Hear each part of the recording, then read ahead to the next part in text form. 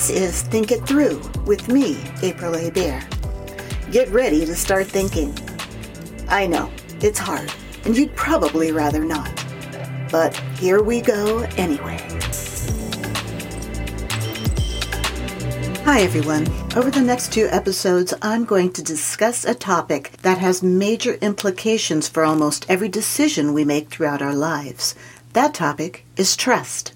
What's the connection between trust and critical thinking?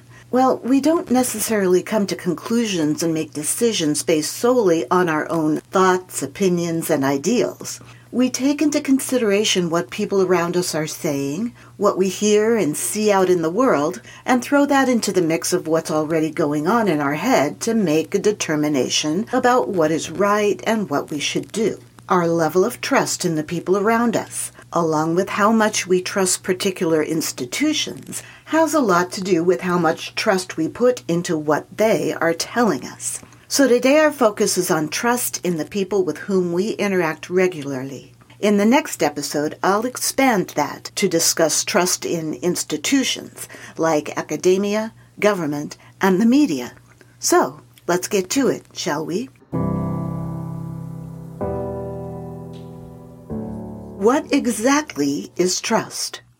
Merriam-Webster says it's the assured reliance on the character, ability, strength, or truth of someone or something. When you trust someone, you're confident that what they tell you is true, that you can count on them, that when they say they will do something, they will deliver on that promise.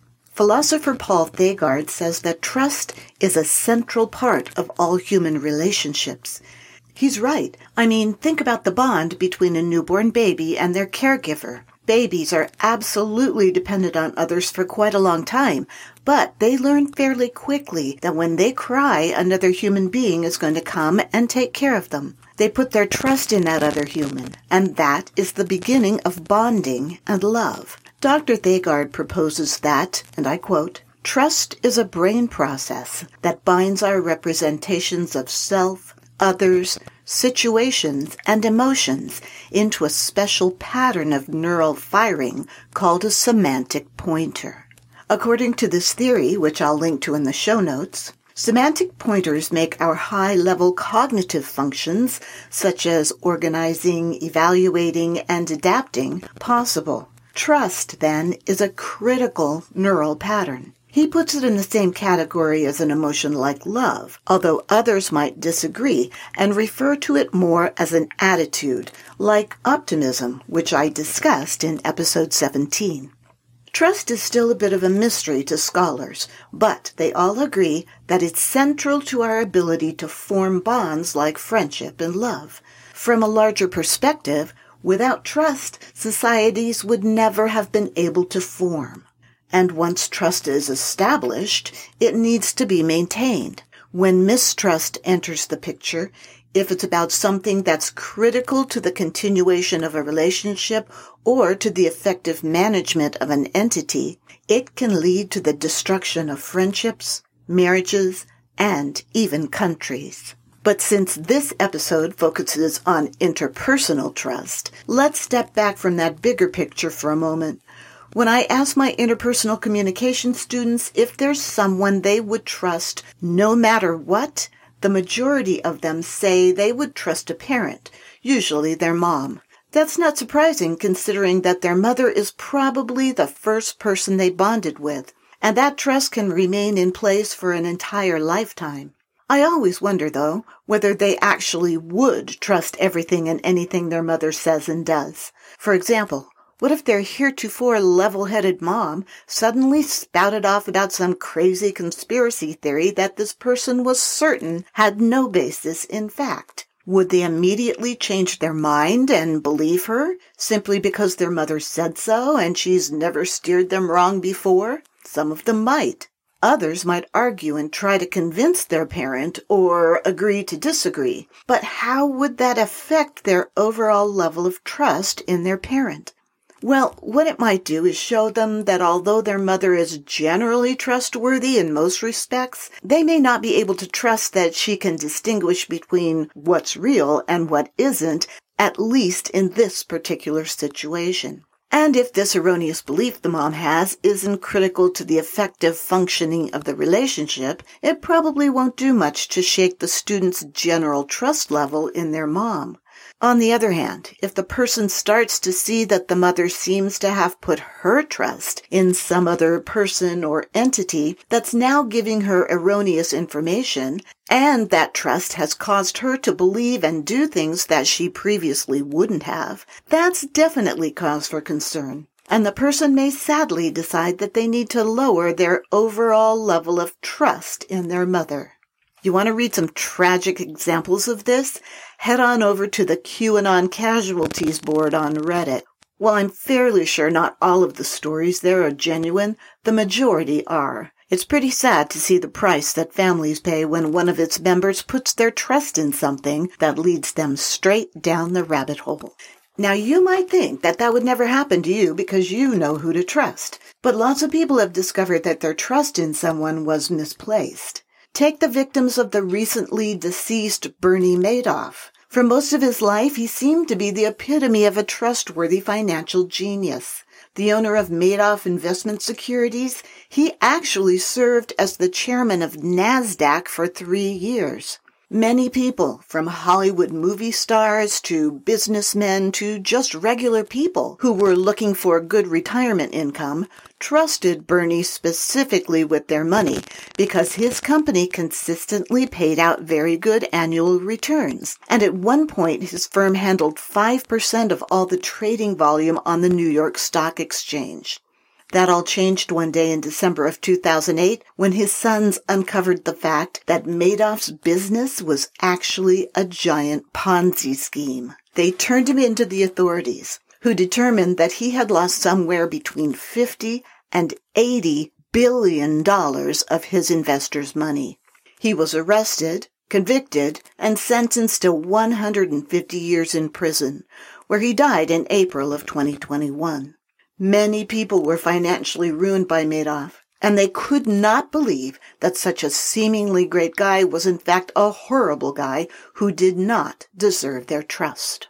The people who lost money due to Madoff may have trusted him because he seemed to be just like them. Researchers at SWPS University of Social Sciences and Humanities in Warsaw discovered that feelings of similarity towards another person can lead to trusting that person. In one of their studies, they had subjects give their impressions of people after reading descriptions of their political and social viewpoints. They asked them how much they liked each of them and found that the more similar the person's views, the more the test subjects said they liked them. Then the researchers would ask the test subjects things like, if this person found a wallet filled with documents and money, how likely would they be to try to find the owner, or would they just keep it? The results were very clear. The subjects judged people trustworthy if they were similar to them. The more similar, the more trustworthy they were deemed to be. The researchers termed this the mere liking effect. Other studies have shown that we also trust people who resemble us physically more than those who don't. So the more we see that someone is similar to us, the more we like them and the more we trust them. One of the major groups that Madoff preyed upon were Orthodox Jews, and he was a member of that community. He also swindled other businessmen like himself, and those business people introduced him to their friends who also gave him their money. You know, we like to think that we make moral judgments about the trustworthiness of other people objectively, but it's obvious that we really don't. And an unscrupulous person, like Bernie Madoff, can use this to their advantage. According to researchers Stephen Marsh and Pamela Briggs, who study things like trust and forgiveness, trust inherently comes with the risk of betrayal. When it comes to our interactions with people, if we could be totally certain of them, we wouldn't need to trust them. To quote Marsh and Briggs, trust gives us little more than a soft relationship with another entity. And if that entity values the relationship, understands the meaning and culture of trust, and is trustworthy, we're likely okay to trust. If any of those prerequisites fail, we might well be in trouble. You know, when they put it that way, it sounds like very few people could actually be worthy of our trust. So, is it foolish to trust? Many people with trust issues might think so. But frankly, as I said before, we need to be able to trust each other. Not everybody, and not all the time. Maybe we should think of trust as a continuum. You might have different levels of trust with the same person for different aspects of the relationship. You might trust your friend to be there to pick you up after work like he said he would, but you might not trust him to keep a secret you thought about telling him last week and decided against it because you know he can't keep his mouth shut, especially after he's had a few drinks. And I'll bet we all know someone like that.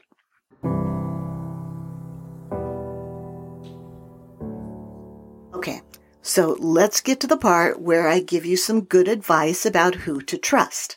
No, I'm kidding. I really don't have any good advice myself because I can't really tell you for sure. There's always going to be the possibility that your trust in someone might lead to your being taken advantage of or lied to or otherwise treated badly.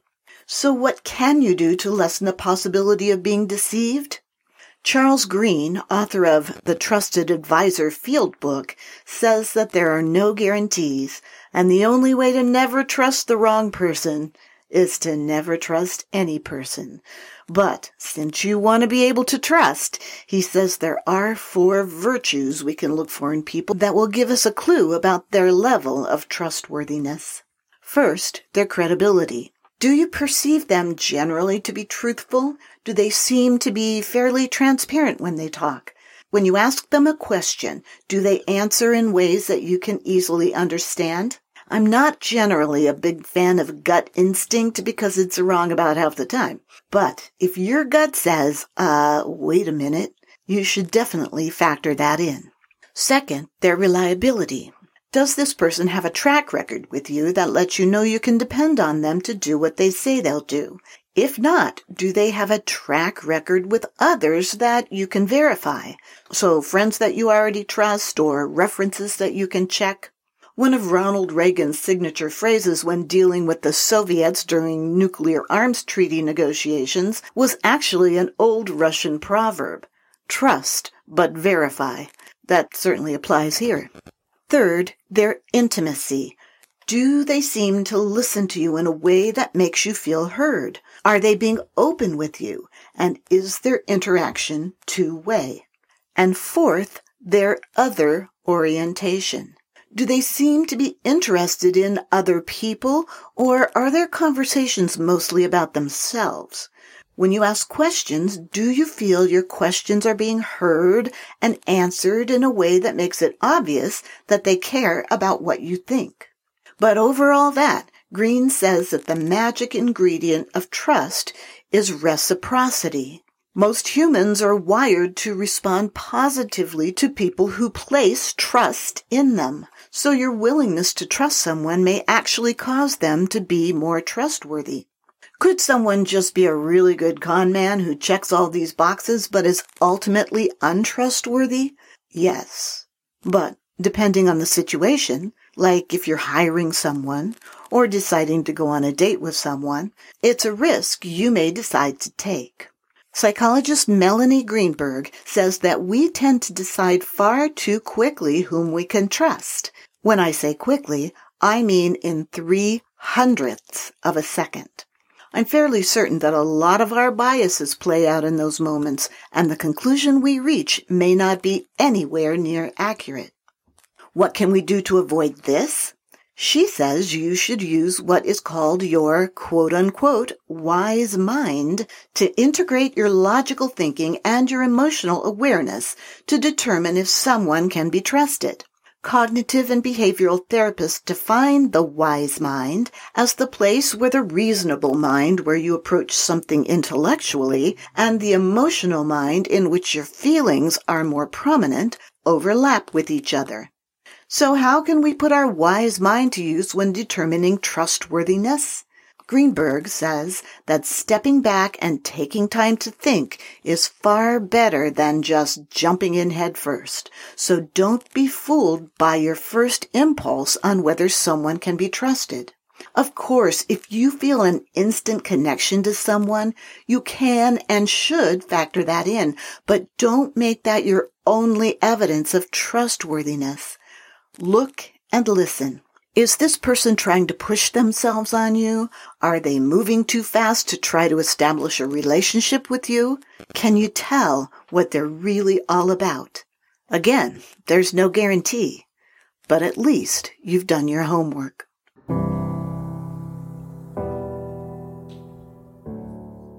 In the end, we need to trust to make our relationships as well as our societies work.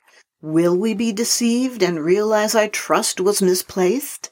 Sometimes the answer is going to be yes. It's called life. We can recognize that the people we love and care about are mostly trustworthy and understand that there are some aspects of their character that we maybe don't trust quite as much. How we handle that obviously depends on what it is and whether it makes the relationship ineffective or is something we can work with. We also need to realize how much of what we think and do is a result of our trust in what others have told us. The friends and acquaintances of Bernie Madoff talked their friends into investing their money with him because they trusted Bernie, and the friends of his friends did it because they trusted those friends. So trust in a person can have far-reaching implications, and those results could be good or not so good.